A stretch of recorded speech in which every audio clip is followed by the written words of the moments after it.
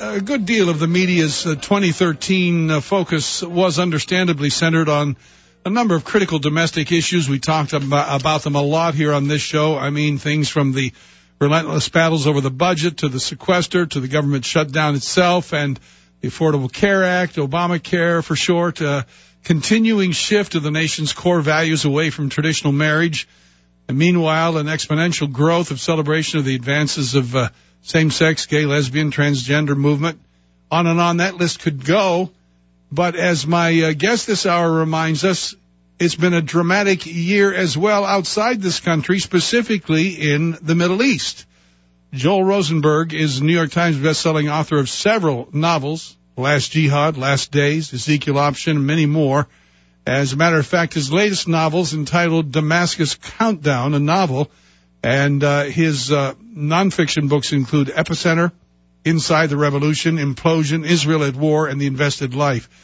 He has other things to his credit we'll mention as well in a moment. But, Joel, thank you for joining me today. It's been a while.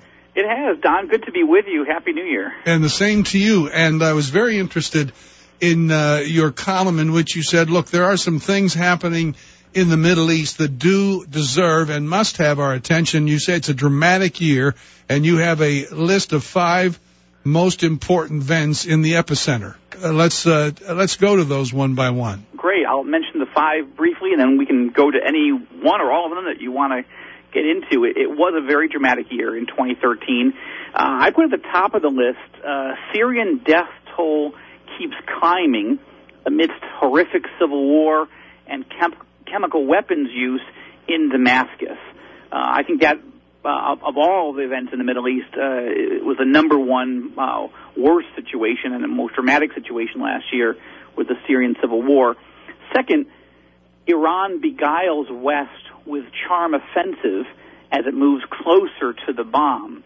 Obviously, that's been a big issue for a long time, but the election of so-called moderate Hassan Rouhani as the new president of Iran and Ahmadinejad stepping down seems to have captured everybody's attention and is I think has lured in even our own leaders here in the United States to think that something significant has changed in Iran. Again, we can talk about that more if you'd like. Number 3 on my list of 5 is Saudis preparing to purchase Pakistani nuclear warheads. As Iran has gotten closer to building nuclear weapons and the West has not taken decisive action to stop them, more and more reporting is coming out of the Middle East that the Saudi Arabian government is all but has purchased these nuclear warheads from Pakistan, which already has more than 100 of them, some say up to 150 or 200 of their own. Number 4 was the Egyptian counter-revolution, which brought down the Muslim Brotherhood.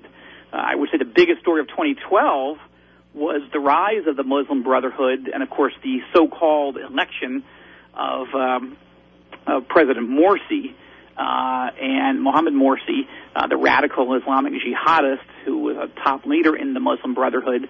That was the big story of 2012. 2013, of course, was the Egyptian military bringing down the Morsi regime and arresting the Muslim Brotherhood leadership and outlawing the Brotherhood as a movement.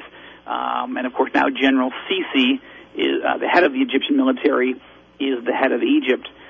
And number 5 on that list was one that really very few people noticed, but my headline was Israeli leader declares Bible prophecies coming true in our lifetime. And I think that was my favorite of the 5, but I couldn't list it higher than the other dramatic events that were going on. But that was Prime Minister Netanyahu speaking at the United Nations General Assembly in September, quoting from the book of Amos, talking about the prophetic rebirth of the state of Israel in our lifetime, and saying that Bible prophecies are coming true in our lifetime. It really not something we usually hear from Israeli leaders or from any world leader. Even in the West, those who are Christian leaders don't talk much, if at all, about Bible prophecy. Well, I want to come back. Yes, it's an incredible year. You're right, and I do agree. You've, I think, listed them in proper order in terms of significance, and that's arguable as well. Any one of them is pretty profound. But let's go back to the Syria situation. The statistics there are really staggering and ongoing, and you say that a terrible evil has been unleashed. Syria is collapsing. It's hard to imagine putting the country back together anytime soon. And in light of all of that, where are we as a nation? Where is the United States? Where's the White House? Where's the State Department on this issue at this moment? Well, that's a great question, and that's an article I'm developing to publish soon as what are the trend lines in 2014? What should we be watching for? But the short version is, again, just taking the snapshot, more than 130,000 Syrians have died over this almost 3-year civil war. 2 million Syrians have reportedly fled their country. They're taking up refuge in Lebanon and Jordan and elsewhere, but that's an enormous number, with an added 5 million Syrians who are what's called internally displaced. They've fled their homes, but not yet the borders of Syria. And I think we may be witnessing the beginning of the end of the geopolitical nation-state that we have long known as Syria. And when I say long, I mean that's less than 100 years. It's an artificial creation of the French and the British after the fall of the Ottoman Empire back in the early part of the 20th century. The United States, of course, under President Obama, really vacillated in 2013 about what to do. As you recall, he had made a very strong statement, the president had, that the red line was the use of chemical weapons, that the use of which would trigger an American military response against anyone that used those weapons.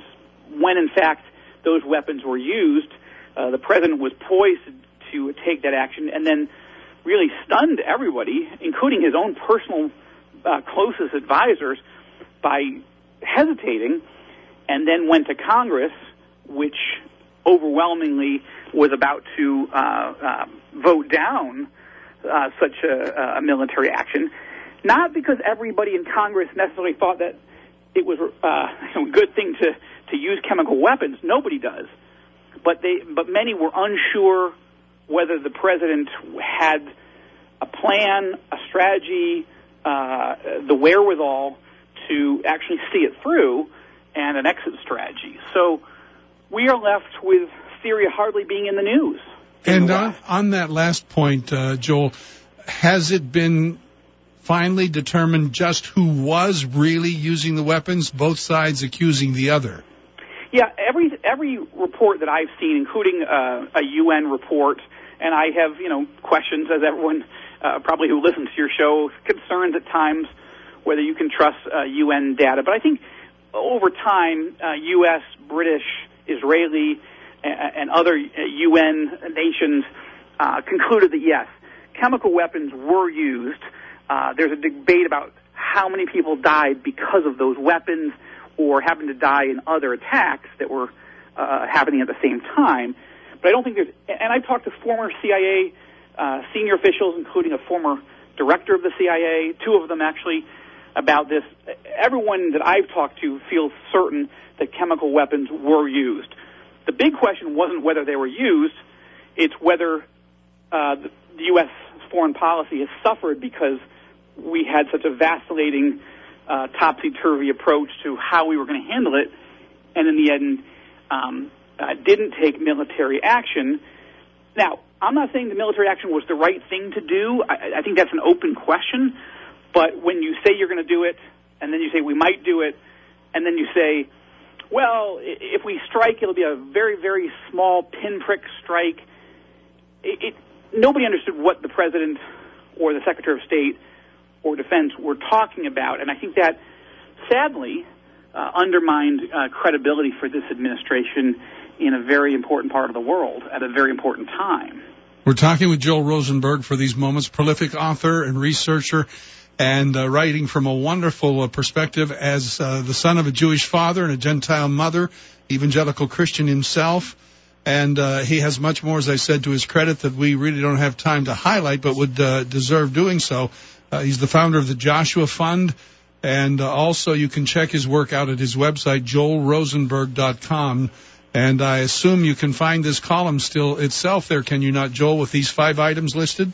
Yes, if you just go to joelrosenberg.com and click on the blog, then yes, they're all highlighted right there. Well, let's take this last moment to talk about that fifth and final point. The others merit attention too. Perhaps we can have you back again soon to talk more about these things. But Netanyahu himself referencing biblical prophecy and how significant that is for him and for Israel. But as you say, very few leaders, if any, on the political stage have been brave enough to do such a thing.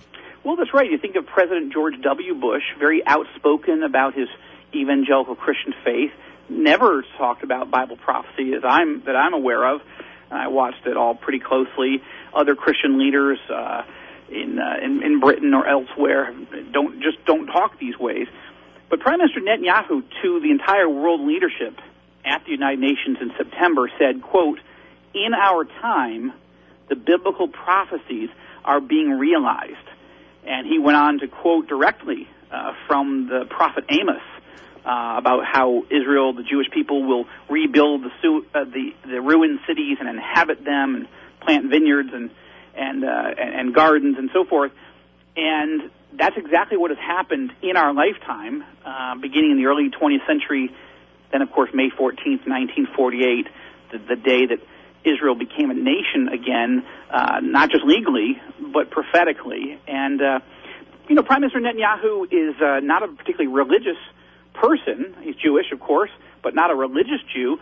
But he has a growing interest in the Scriptures and in Bible prophecy, and has been quoting numerous times in recent years in major speeches of his from the Bible, even at Auschwitz, the Nazi death camp in Poland several years ago, quoted from Ezekiel chapter 37 about the story of the Valley of the Dry Bones, and said that those prophecies about dry bones and the despair of the Jewish people turning into the rebirth of the state of Israel, that those prophecies had specifically come true in our lifetime.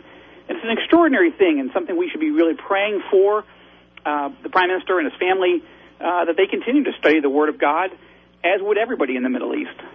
Well said. Thank you, Joel. Let's talk again soon. Thank you. God bless.